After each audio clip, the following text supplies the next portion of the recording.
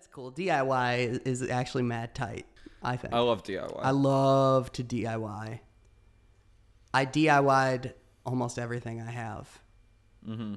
And just so that people aren't like freaked out and intimidated by how skilled I am with my hands here, these bad boys, I put corporate logos on shit.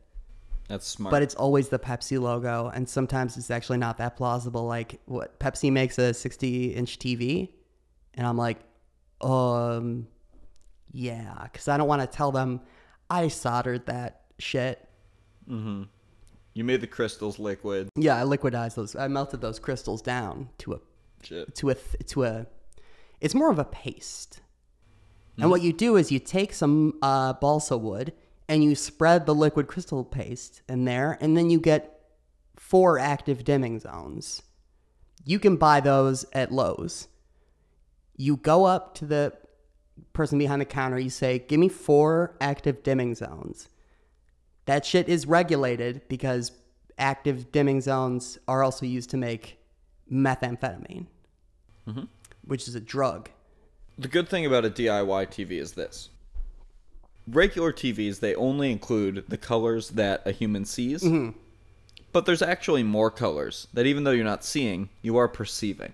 And you can include those colors if you just do it yourself. And if you're ever watching a TV show with that shrimp that can see all those colors. Yeah, exactly. And also has the counterclockwise, clockwise polarization. Yeah. It says broad spectrum, pistol shrimp. Pistol shrimp. I wanted to say pistol shrimp, but I wasn't confident enough. And you have that confidence, and that brings us right into salad. Yay! Welcome to salad. You might be thinking to yourself, what did I just download? Who are these two men? Well, I'm Brad. I'm Julian. And we're Salad. Salad is a way to think about the world.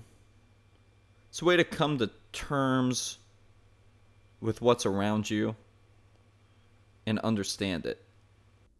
Because what's around you, let's face it, it's garbage and it's weird looking. And you're thinking to yourself, what is this weird garbage? Yeah. We're here to help you sort that garbage out and maybe even help you throw some of it away. Because maybe have a good time doing it. Yeah, maybe even have some fun along the way. I don't know. Maybe we'll have a few laughs. We might have a few laughs. It is possible that we will have a few laughs. And we might have a few tears. Might have a bad time too. We could. Not a bad time. I think of tears as...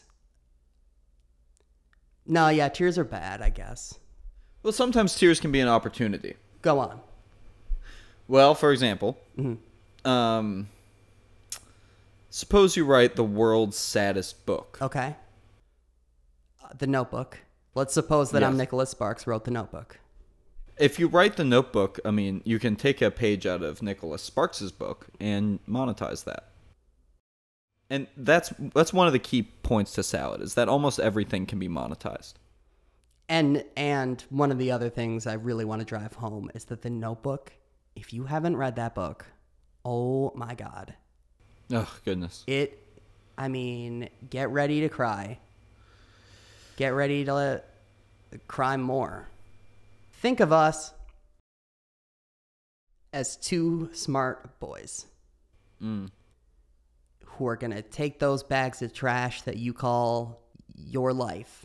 Just if you were to divide your life up, like, okay, here's my family life, here's my financial life, here's my thug life, here's my... romance, dating. Sure. Women. Or men. Even, Julian. Or even men. You take those and mix them together. Too many people compartmentalize their life. Make your family finance. Make your finances dating. Make your dating work. You know what I'm saying?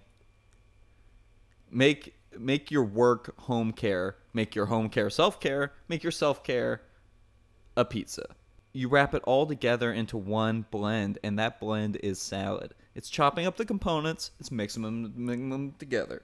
Because you can have, what are you just going to spoon some tomato sauce into your mouth, have some crust, and then have some cheese? No. You want to slap that tomato sauce right on that crust. You want to take that cheese and you want that to be the top layer. Or you want to inject the cheese into that crust as well. That can also be fun. But what we're saying is, if you compartmentalize your life, you're dumb and stop. Yes. I'm going to walk that back a little bit. You're not dumb, but let's just say we're going to make you less embarrassed. Let's stick with pizza for a second. Yes, please. You go to a fine dining. I'm talking premium Michelin starred. I'm talking multi-Michelin. I'm closing my eyes and picturing it. Okay, smell the food. Wow. Breathe in. You're sitting at the table. It's crisp. It's clean. You're wearing a nice suit. You're there with a beautiful woman. Right? You get a 12-course meal. Course 1, amuse-bouche. Wow. Course 2, little piece of lettuce. You eventually hit pizza around 6 or 7 PM? You go to an absolute master, right? You get a pizza. It's a fun pizza. It is deconstructed, right? It is a line of bread and a line of paste and a line of paste and a line of cheese, right? I mean, that's what bread. Anthony Bourdain has said over and over, so yes. It's deconstructed. It's immaculate. Ooh. And it's a whole fun thing. Like, oh, I'm used to eating it as a slice. They've really made me think about pizza in a different way. You go home, you try to make that yourself, you're going to mess it up. You're not a master. You're not a gastronomer. You're not a gastronomer. You're not a gastronomologist. You don't know how to do that shit. You're not Anthony Bourdain. You're going to mess it up. But we are Anthony Bourdains. That's right. That's the thing. And if you don't understand what's in the pizza, you'll never make the pizza right. Because you'll be like, okay, what's a pizza? It's everything at once. I guess I'll put it all together. Oh, that's wrong. Oh, I guess it's all different things. I guess I'll make 10 different things. No, that's wrong too. You make them one at a time, and then you put them all together, and that's what a pizza is. Okay? That's what salad is also. And now you know what pizza is. Right away, you can take one of those Life trash bags and just clean that one out. Take it to the curb. Take it to the curb.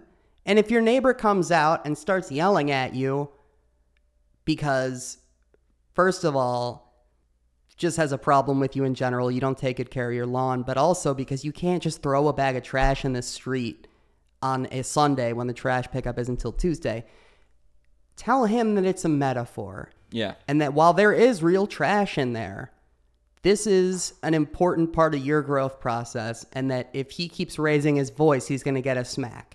A big part of salad is incorporating metaphors into life and saying, yes, I'm doing this in the real world, but it is a metaphor. And that's a big part of our show as well, incorporating metaphors. Incorporating metaphors at sort of a high level. Yes. Bring them down to a low level.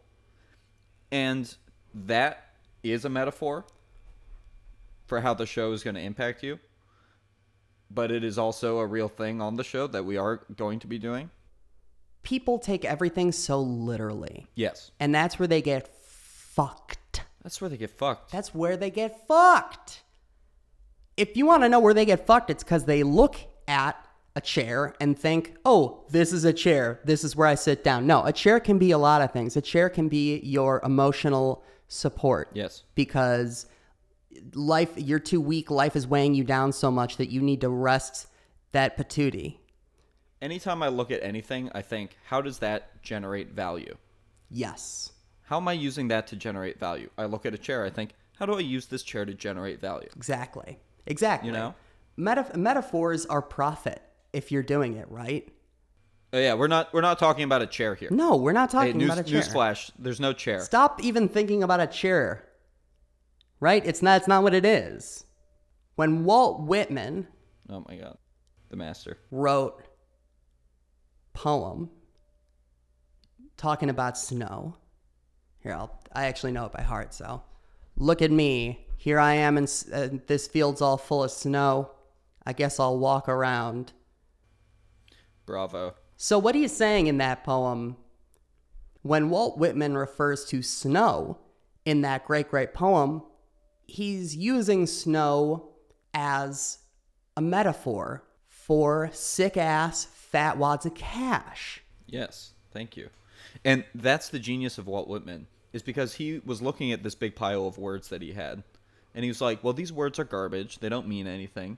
He was like, how can I change these words to generate value? I'm going to look at these words. I'm going to generate value from them. And so he put them together to a poem, which he could sell. He said, I'm taking these words, which are individual slices of pizza.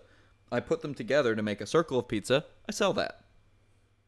And that's how Walt Whitman invented pizza and poems in the same afternoon.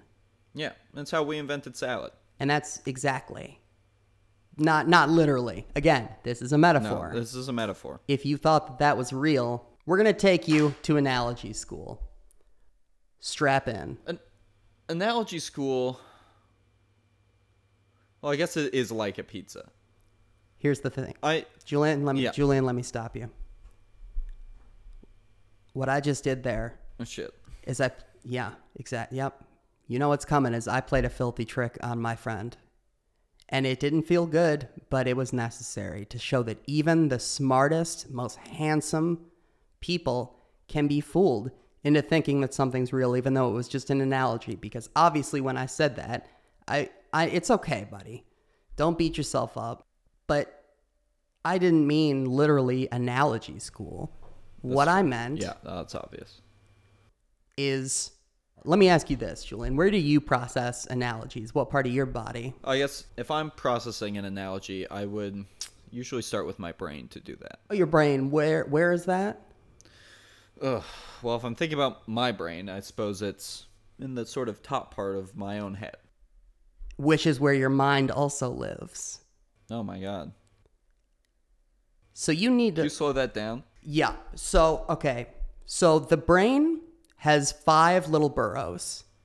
Go on. There's where you think about sex and boobs. Mm-hmm. Or balls.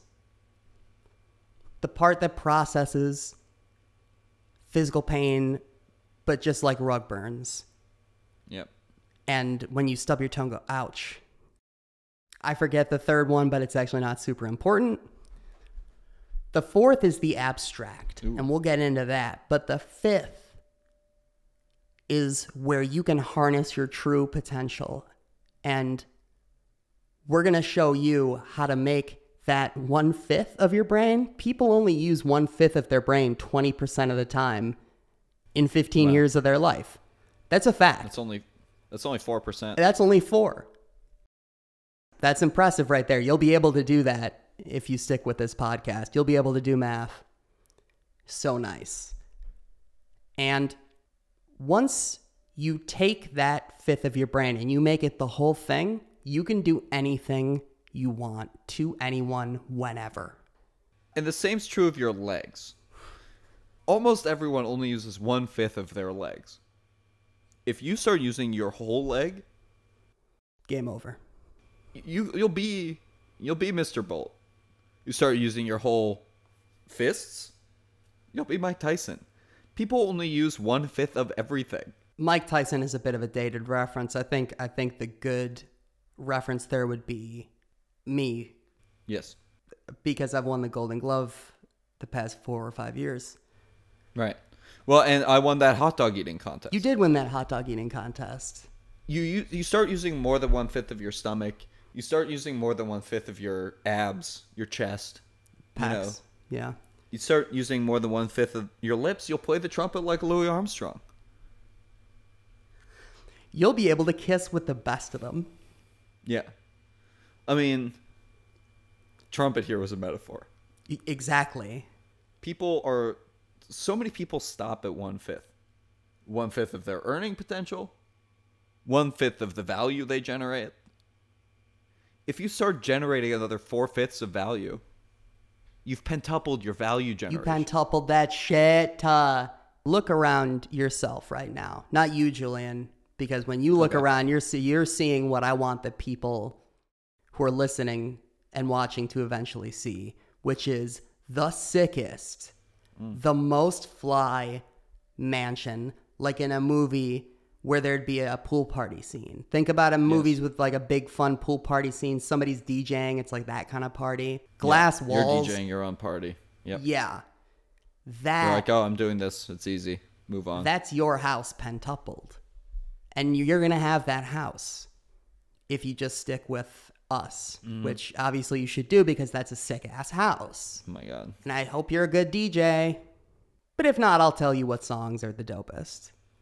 It starts with listening. I mean, people only listen 1/5 of the time. That's proven. That's been proven. There's a study about that. And when people speak, which is usually what people are listening to, that or, music or like dolphin sounds. Yep. People only use, get this, 1/5 of their mouth. No. Are you serious? Yeah, people only use 1/5 of that. You got a whole big mouth in there. You got teeth and everything. You can be using that to speak truth to power. So, Brad, if I'm listening and I'm using my whole brain to understand you, yes, then what you're saying is people are talking all the time and they're only doing it 1/5 of the way, and it's stupid garbage. Take it to the curb. Julian, you hit 5/5 of the nail on the head. Drive it all the way in. One hit. Let's build a house. Let's build a mansion. Oof. Okay? And once we build that mansion, let's throw a fun party. Oh, I think I'm only going to invite 1/5 of my friends. Well, that's a strange thing to do, Julian. Oh, yeah. Oh, wait. Is that generating optimum value for my party? Oh, I guess. Oh, wait. Oh, well, if I only use 1/5 of my connections. Oh, maybe I'm only generating 1/5 of the value for my party. I'm sorry. Your party could be way more valuable. It could be 5 times better. And make 5 times the profit. 5 times. Exactly. Thank you. This is the mixing of party and business. Have a business party. Make your life a business party. People say don't mix business with pleasure. Guess how many fifths of their brain they're using? 2? No. 1/5. Oh my God. So mix business and pleasure. What do you get?